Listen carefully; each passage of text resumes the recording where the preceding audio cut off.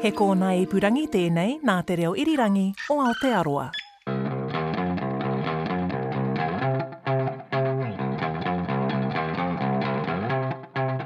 Welcome to the 5th episode of Not Your Average Cricket Show, where we're hitting traditional cricket commentary for 6. I'm Zoe George. And I'm Justin Gregory. We're following all the action from the White Ferns as they compete at the ICC World T20 in the West Indies. We bring you analysis, cricket puns, history from the Cricket Museum and guest hosts. And you can also join the conversation on the RNZ Vox Pops app or email us cricket@rnz.co.nz. You can also find us on Apple Podcasts, Stitcher, Spotify, Radio Public, or at radionz.co.nz/series. And of course, you can listen to us on the RNZ app. You can also hear some special cuts on RNZ Nights with Brian Crump, Monday night at 7:30. On today's show, we cross to Guyana to talk to the White Ferns following their 4th and final game of the tournament against Ireland. And we go back to the Cricket Museum to hear about something that will live in infamy. But first up, today's co-hosts are both huge cricket fans as well as musicians. Sam Scott is a founding member of the Phoenix Foundation, and Nick Buckton is the bass player from Voom and current head of sound at Native Audio. I hear you're also their reigning ping pong champ, Nick. Oh, I am actually. We don't have a ping pong table anymore, so I think that's going to be a forever thing. Right, you're the retired champion, cannot be unseated. That's right. You've got to grab sporting glory where you can, but you were quite a good cricket player as a young lad, weren't you? I was quite a child star, I got to say. Very, very obsessed by the game. A lot of Martin Crowe pictures on my wall, which I still have. Not on my wall. They're rolled up and put in the cupboard. But well, I can tell you firsthand that having a lot of cricket pictures on your wall does not necessarily make you a good cricket player. But you played rep cricket, didn't you? I did play a bit of rep cricket for North Harbour and then Northland. Unfortunately, I had the temperament of a 4-year-old child. Like most cricket players. It let me down, so I decided to become a musician instead. It was much more well-suited. Actually, that's unfair. I got a 4-year-old child, and I got to say his temperament is far better than mine was as a cricket player. But wow. I did well as a child, but then once I hit my teenage years, I discovered bass guitar and grunge and realised quite quickly that you can't score a duck playing grunge. And so true. So true. Yeah. Sam Scott, similar story? No, I'm terrible at cricket and always have been. Man. I just like watching it. Excellent. Did you play, though, as a young fella? I did play a bit, yeah. Yeah. I can kind of bowl. Like, I can kind of bowl normal in an unembarrassing way. And I can't really hit a cricket ball very well. And I can't catch a cricket ball. So that sort of rules me out, really. However, I might be speaking out of turn for you, Nick. You are the only one amongst us here to have been in a cricket music video. I have got a cricket music video, yes. And I have written about cricket for The Guardian, which I think is one of the most hilarious facts in my life. That's great. I've been in a cricket music video as well, actually. So maybe we need to change your introduction to cricket. A little high five. Yeah. So at this point, Zoe and I will hand the podcast over to you two. Have fun, and we'll be back in about half an hour's time. Okay, so quick wrap of the game that was on today. It was New Zealand's last game at the ICC T20 World Women's Competition, and it was against Ireland. Both teams had nothing to play for except pride.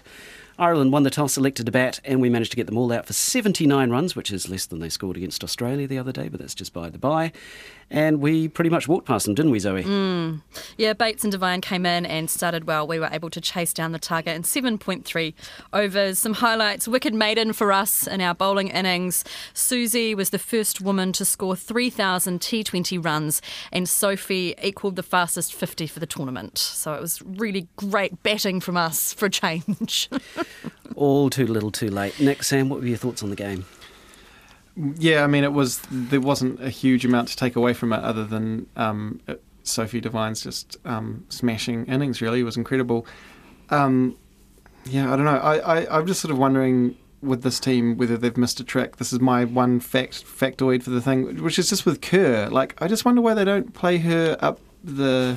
Oh, this is a question we've been asking all every series. Single episode. Yeah. It's like she's obviously one of the biggest hitters in the team. And I don't know. That was just the thing I was worried, because coming in late to this tournament, I was just like, hang on, isn't she the superhero? I feel like overall the New Zealand women have bowled really well and really consistently. India got away on us, but then they've gotten away on everybody. But our batting has largely been reliant upon the two top order players who haven't always fired. Well, to be fair, Susie Bates has been there or thereabouts every game. But yeah, I wonder whether we've got the batting lineup right. What do you reckon, Nick? I think they were on a hiding to nothing today, really, weren't they? They had to smash Ireland, who, all due respect, they were a bit of a minnow. And having, the New Zealand team didn't meet expectations. They kind of said they wanted to win it, and they didn't make the semi-finals. So, it's a dead rubber game. They had to come in and smash them, and at least they did that. They achieved that, yeah. Unchanged team against the team against Pakistan the other day, so yes, they had something to prove.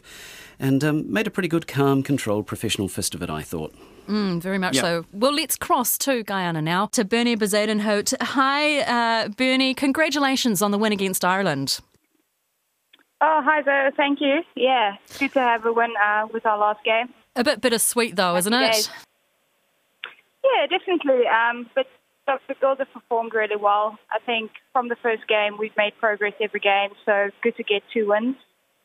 Today was a bit of an epic day for the team, managing to strangle Ireland for 79 runs and then chasing down that total within 7.3 overs. What was the feeling within the team coming into this game? Look, we're a confident team, so we go into every game as confident as every other team will be. We back our prep, so today was no different to any other day or any other game. So we had confidence going in, but knowing that Ireland, they've got some good players, so we had to make sure we did our basics well. And yeah, Sophie and Susie just came off with the bat, so very happy there. Hey, there was a rumour going around amongst the commentary team that Katie Martin might be announcing her retirement. Anything to that? Oh no, not that I'm aware of. I think Katie's proven that she's in the form of her life, so we'll be hoping that Katie goes for as long as possible. She's in great form at the moment. I completely agree. It did seem like an odd thing, but they were watching her singing the national anthem before the game, and apparently she was very emotional. There were tears.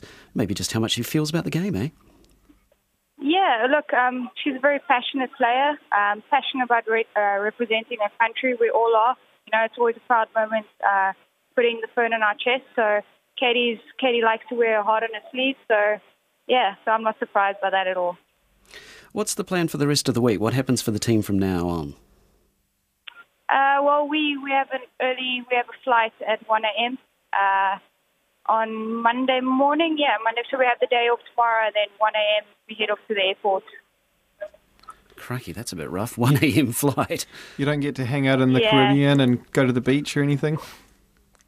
Not so much, no. Unfortunately, in Guyana, we've just been we've been training hard, as all teams do, and then we've basically just had some downtime at the hotel. Yeah. And for you, when you get back to New Zealand, is it straight into the domestic competition?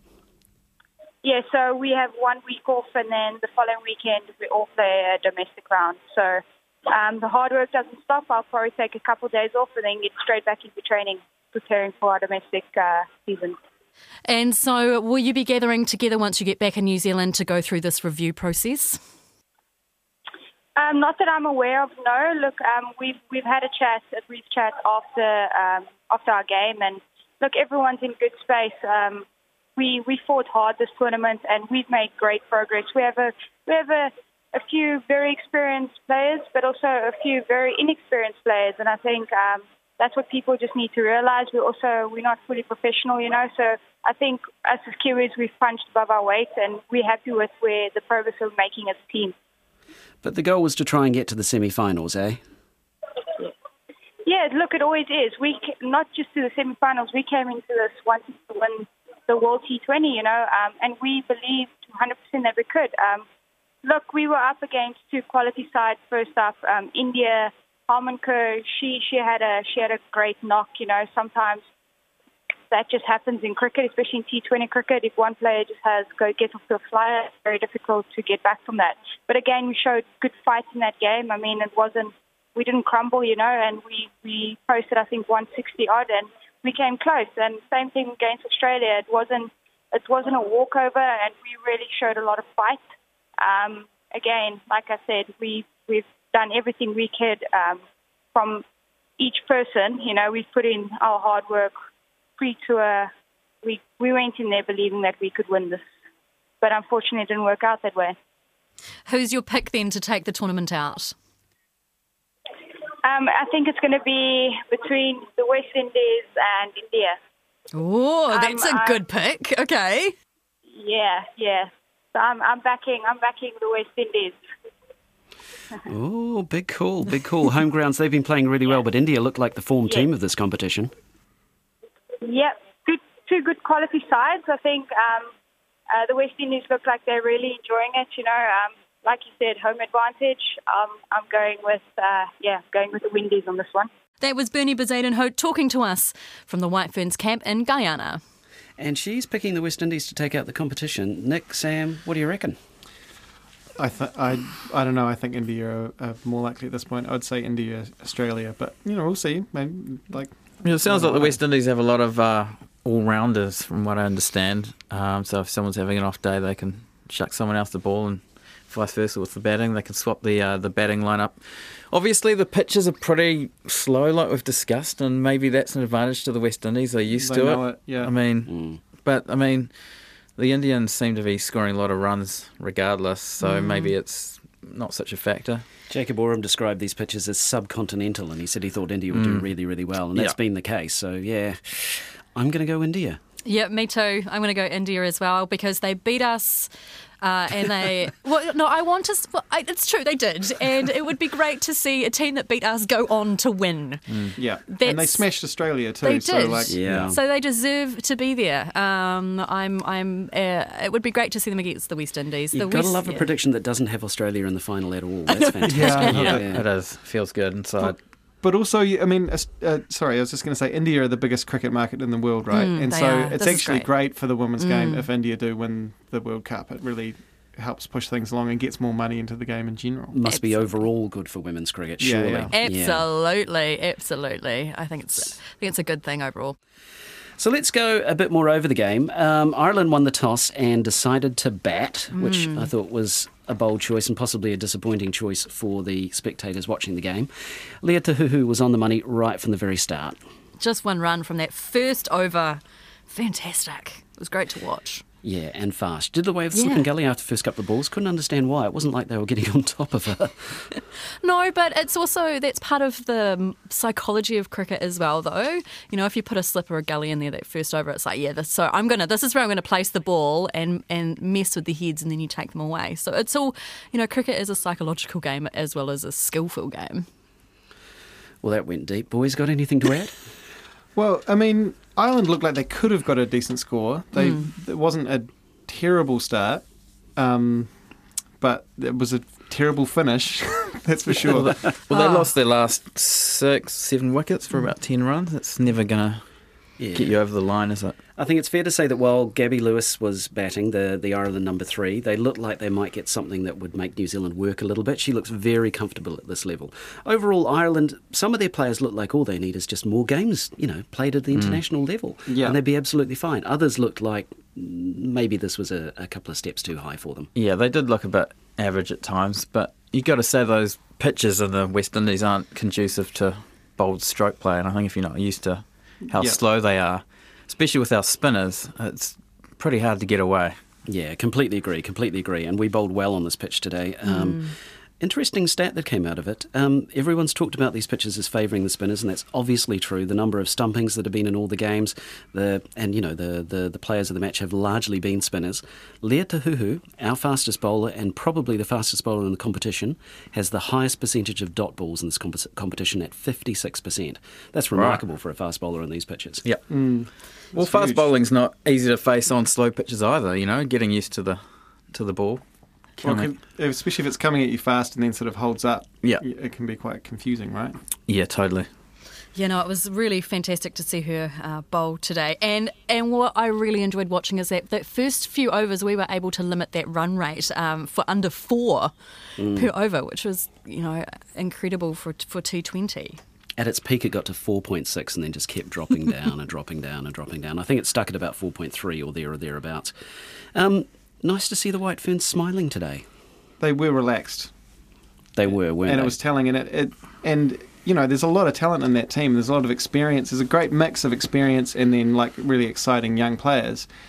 And I think the fact that they've, flaked out so early in the tournament, it's got to come down to the psychology. They just weren't relaxed, didn't have the right headspace for the first couple of games. Yeah, that game against Australia, they were, you look at their fielding display. I think I was saying to you earlier, Bob Simpson said that you can tell the health of a team by the way they field. Yeah. And they were pretty sloppy, and you could tell they didn't want the ball to come to them. And, when you're low on confidence, I think they've lost 6-7 straight.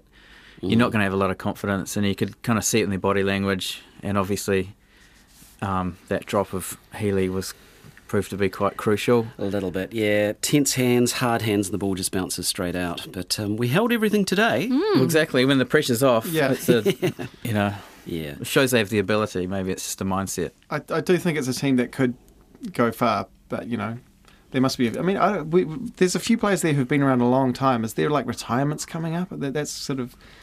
would be the worry, how old is Susie Bates? It seems like she's been playing forever. So we had this discussion the other day. Susie Bates is younger than you might imagine. It's just that women debut at a very young age. I know some of these players have got sort of 30, 40 games and they're 18, 19 years old. It's crazy. There was a rumour, one of the commentators was saying they thought it might be Katie Martin's last game because she was very emotional during the singing of the national anthem. Seemed like a stretch. There's no rumours that we've heard, are there, Zoe? No, I haven't heard anything, but I am aware that there is going to be a review after this tournament is finished. Obviously, going into this tournament has been quite tough for the team because they had a change of leadership structure as well. And I think it's going to be interesting to see what comes out of that review to see whether or not that has been a positive thing. They haven't won anything under Amy Satterthwaite's leadership. But at the same time, on the flip side, Susie Bates has just cleaned up with the bat. So, yeah, it'll be interesting to see. Well, Satterthwaite's batting has been terrible this tournament, right? It's really... Yeah, she's had one reasonably good innings against Pakistan. The others have been a little less than extraordinary. But she finished off the game today for us, getting a little bit ahead of ourselves into the New Zealand innings. But yeah, you're quite right there. There are some questions to be asked. Those reviews happen as a matter of course, but this one might be a little bit more pointed. Absolutely. Something that we haven't addressed in the first innings is DRS. There were a few LBWs that Ireland didn't take upstairs and should have. Why do we think that they're not using it? Well, the one that they didn't go upstairs, which was clearly missing, I thought that was bang on in real time. So yeah, I agree. Me too. It was quite confusing to see that going past the wickets. I thought it was spinning back the other way, but...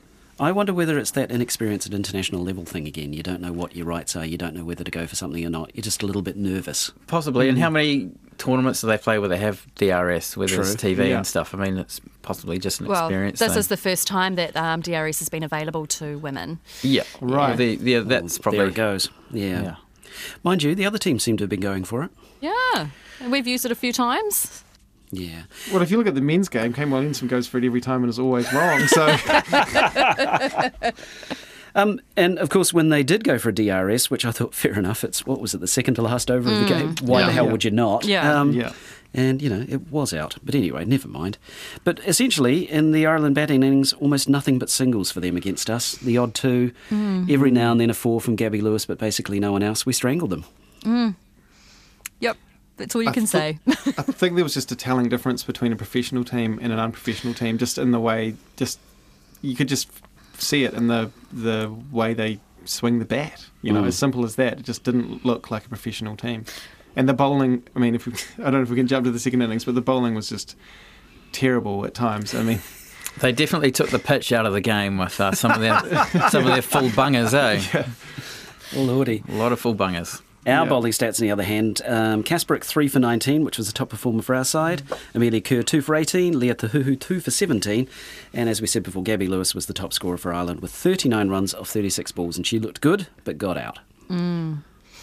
Well, let's move on to the second innings. Interesting that we were talking earlier about Ireland being amateur and New Zealand being professional. The fact is that we're not really professional, not compared to the likes of India, Australia and England, who have sunk a lot of money into their teams. And I think that showed at this tournament. Yeah. Yeah. We looked professional today, though. We did look professional. Ireland took the field, New Zealand came out to bat. It was the last game for two of the Irish players, Metcalfe and Shillington. They didn't have great games in their last game, unfortunately. No. We only needed to get 4 runs per over to win the game. Susie Bates, Sophie Devine opened. Boom. Yeah, Devine came in, smashed around a few sixes, one of them up into the stands. It was glorious to see her do well with the bat. The first 2 games of this tournament, she obviously didn't do very well, and then she came out against Pakistan and did quite well. And today, 51 off, I think it was 21 balls, which is a record with Healy from Australia for fastest 50 for this tournament. So it was spectacular to see her bat. I think it might have been a little bit too little too late, possibly. I think so. And Alyssa Healy didn't play that fantastic forehand overhead smash that Sophie Devine played that still somehow managed to go down to third man for 4, but never mind. Yeah, good. she was being very kind of inventive with her shots and almost like a tennis shot and a couple of slap shots, and it was great to watch. The other highlight was Susie Bates reaching 3,000 T20 runs in this game. First female woman to do it. It was Wow. That's a lot of runs. I know, right? And yet it doesn't seem to be covered all that much in the media. Well, that's an interesting thing, is like this tournament hasn't been in the media really at all, and it felt like last summer the women's game was starting to get a bit more coverage, and it's almost like the media thought, we've done that for a month now, we can just move on again. But I really think people would be interested if there was more of it going around, especially like watching an innings like that with such clean, huge shots. It's entertaining, and it needs to be. People just need to know it's on. Yeah, unfortunately, it clashed with the All Blacks Irish game. But they won. A silly man's game. Okay, so basically, there's not a lot to say about the New Zealand batting innings. Ireland did not bowl well. They didn't especially field very well. I thought there was some very sloppy keeping from their wicketkeeper, Waldron. And as a former wicketkeeper of no great note myself, I don't particularly like to see that. Player of the match was Sophie Devine. Fair enough for her, 51 off very few balls as it turned out. I think it was 22 in the end. The 22 in the end, yeah. It was spectacular to watch. Yep. And she got Everyone caught shook off hands. She got caught off a really easy shot though. Like it was quite lazy. Came off the edge of her bat, and it was just. Again, it was the same shot that she played against Australia when she got out for duck, I think. We're a tough crowd here, aren't we? She bashes 51 of 21 and we're calling her lazy. Well, no, she's not lazy. That was just a lazy shot. Okay. There's a difference. Right, of course. I was sort of thinking when it was really ramping up, I was going, this would just be so good if it was one of those last game of the group where you had to get a certain run rate in order to get through. That would have been good. And then I just started imagining that we had to get it in this many balls, and then of course we slowed right down right at the end, and my sort of weird fantasy in my head crumbled anyway. We didn't get through even in my pretend version of the tournament. What was our goal in your fantasy mind? I can't actually remember what it was. I was just sort of thinking, she needs to get a 6 from this next ball after getting her 50, and then we'll get through. And then she got out, and then it all kind of a little bit tumbled. So in the end, New Zealand won 2 games out of 4 at the tournament. The 2 last games are neither of the 2 games that counted for us. We do not go through to the semi-finals. Jacob Oram said they were there to win it. We're definitely not going to win. No, that's right. We spoke to Jacob Oram and Amy Sathwaite before the tournament started, and they were like, realistic goal was to make the semi-finals. Yeah, didn't even come close, unfortunately. Well, let's move on. We continue our mini-series about hidden treasures at the New Zealand Cricket Museum. Today, we deviate a bit from women's cricket and instead get a close-up look at something that will live in infamy in the men's game. So if you look here, we've got a skeleton pad from the late 1800s. So, oh, wow. It's called that because it's sort of got a bit of a bone structure to it, and that there's holes in between the bits of padding. And then at the other end, we've got Chris Martin's infamous pads. So still the same kind of concept and do the same sort of thing, but both very distinctive looking pieces of cricketing equipment. Yeah, I wonder how many runs the person who wore the skeleton pads scored compared to the runs who wore the Chris Martin pads. Yeah, it's a good and fair question. Yeah. When I started working here, people would say to me, what is the one piece of cricketing equipment you want to have in the museum?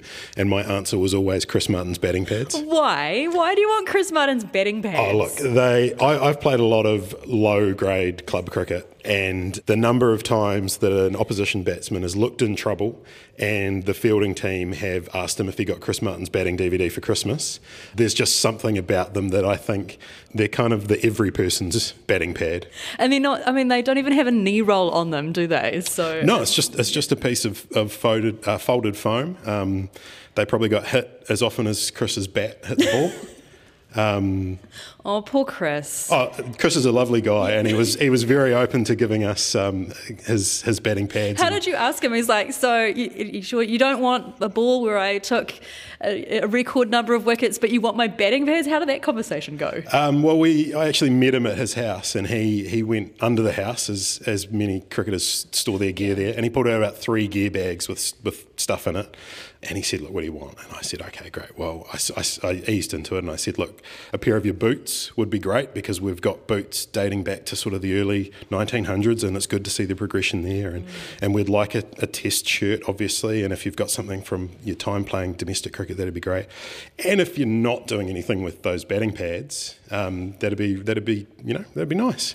And he was fully open to it. And to be fair, he wanted to keep the balls that he had taken 5 wickets with because they look good on the mantelpiece. That was Jamie Bell, curator of the New Zealand Cricket Museum, talking about Chris Martin's pads.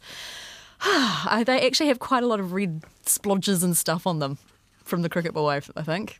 I was going to say blood. Blood. They have got a bloody jersey. I think it's like Martin Crowe's like blood splattered. From against Bruce Reid in Australia. Oh, yeah, when he got clocked in the head. Ooh. Yes, I remember I was watching that game as a kid. I think this must be what you're talking about. Bruce Reid dropped one short. Crowe went to try and hook it, got it in the face. Wasn't wearing a face guard on his helmet. Went down in a smoking pile. Came back a little bit later on, scored 100. What a just legend! What Martin Crowe did. Yeah. Total legend. Did you see the face guard that the keeper from Ireland was wearing today? The hockey guard. Yeah. I think it's a sensible thing. Who wants to wear a really heavy helmet when you're wicket keeping? Yeah, in a hot environment like that as well. Yeah. Made it look like a criminal, though. It's very scary. Yeah. It was a bit Hannibal Lecter-ish or something.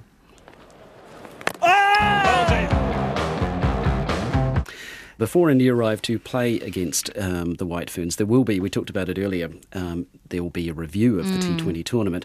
New Zealand Cricket's high-performance general manager Brian Stronach said a review took place after every World Tournament, regardless of results. That's correct. It's absolutely true. And was reluctant to comment on what had gone wrong with the tournament that's still in progress.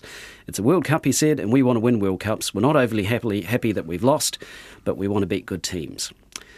What do we reckon? What are the issues? Why have we gone wrong in this tournament? Leadership. Leadership, that's one. Pay, money, making us a priority. If we want to win, then we need to start paying our players what they're worth. England, as we've said, Australia and India are doing just that. Their women's teams are being supported significantly by their organisations, their governing bodies. I understand the argument to why people don't want to invest in cricket, particularly women's cricket, because, they don't bring in the crowds, they don't bring in the money, and yet we put money into development of the game. We need to start treating our women properly, and it's just, to be quite honest, it's unacceptable. They're earning $300 a day. That's it, to play for New Zealand. It's disgusting. Wow, far out.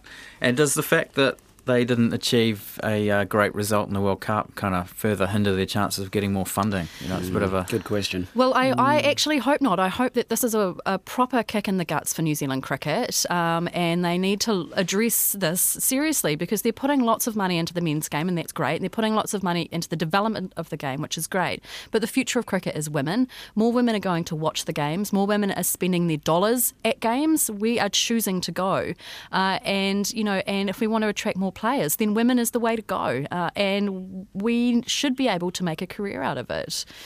It's as simple as that. If these double headers go well, I think that will be a big signpost to the future, and I think they're going to go well if the media get behind it. And I think that's actually probably a bigger problem than anything, is just the media being so focused on rugby that, even men's cricket barely gets a look in for most of the year. Well, I always like December and January because, you might actually get a cricket story in the mainstream media. You're not constantly fighting against rugby coverage. You might get Mark Reason writing something completely baffling about cricket. Actually, he has recently. It's been quite good. Well, the thing is, though, and research and statistics show that only about 10% of sports coverage is that of women. women's Yeah. sport. Wow. And that the vast majority of those in sports newsrooms are men. So when you get more women into sports newsrooms, you're more likely to get more coverage of women in sport. And there's been a group called the W Group, which has been set up by the likes of Melody Robinson from Sky Sport, which I'm a member of, which brings together talented sports journalists, both men and women, to advocate for better coverage of all sport. There's also Whisper, which is Women in Sport Aotearoa, which also kind of do the same thing. They push for better coverage and access for sport for women. And that's a really positive start, but we need to change our mentality around the way that we talk about and engage with sport when it comes to women in sport. It seems like combining the men's and women's games in ways in any way you can is a really positive thing as well, because that's obviously worked extremely well in tennis, which, obviously there are still problems in tennis in terms of pay equity and things like that, but that is a code that, generally if you're into tennis, you know everything about the women's game as much as you know about the men's game. It's like it's pretty much equal footing in terms of, the fans are into both. So, and that it all happens at once, and so these double headers could be really interesting for that, because basically you just want everything to be in front of people's eyes so that they then just enjoy it and get into the narrative of it. Well, the Big Bash in Australia, which features the women's Big Bash, is more popular than the men's. Wow, well, there you go. And they do a lot of double headers, don't they? They do. They kind of combine it. And they So make you're it quite a right. festival Tennis activity. tournaments, the men and the women play in the same tournament. They're not on at different times of the year. They're not on in different years. How about it? The next World Cup, we combine both men's and women's games into the one competition. Before we go, we don't always remember to, but we try to get our guests to give us a bit of a pro tip from their own experience as either a cricket player or for whatever you do in your life, really. So, Samuel Scott, Phoenix Foundation singer-songwriter, what's your pro tip? My pro tip is that you should always take some little soft cushion when you go to the Basin Reserve to watch the cricket, because you just get a sore bum eventually. You're going to be there all day. That's a very good pro tip. It's a great tip. Yeah. Nick, what's your pro tip? My pro tip is don't rub it. I see where that reference is going. Yep, for sure. You don't know that? No, I don't know. It's a classic. You can explain it to me, because there might be listeners who don't understand. Well, you're batting, and when you bat, you always get hit somewhere, right? On the thigh, somewhere it's not protected. Oh, right. Oh, yeah. And you just don't rub it. That makes it worse? Yeah. That was quite a common sledge in our team. It was a friendly one. If someone gets hit, you just go, don't rub it. Just walk past quietly and say, don't rub it, mate. Was it actually about the pain, or was it just to look staunch? Oh, it's kind of it's faux staunchness, I think. Right. It's faux staunchness. And keep your eye on the ball. Always a good one. Always a good one. Fantastic. Well, this has been an epic show, and I think it's time that we go now. Absolutely right. Nick and Sam, it's been an absolute pleasure having you in the studio with us today, and giving your insights into cricket and the White Ferns. It's been greatly appreciated. Thanks for having us. Oh, enjoyed it immensely. Thanks very much, guys. Not Your Average Cricket Show was produced and presented by me, Justin Gregory, and Zoe George. The engineer is William Saunders. The executive producer is Tim Watkin. You can subscribe to every Not Your Average Cricket Show podcast episode at Apple Podcasts, Stitcher, Spotify, Radio Public, or at radionz.co.nz/series. And while you're on Apple, please rate us by clicking on the ratings and review tab and then on the stars. It's dead easy, and it's really important to us, because this way more people get to hear about the podcast. And if you want to share your picks for the winner or tell us how we're doing, then email us at cricket@radionz.co.nz. Noho, what am I? Catch you later.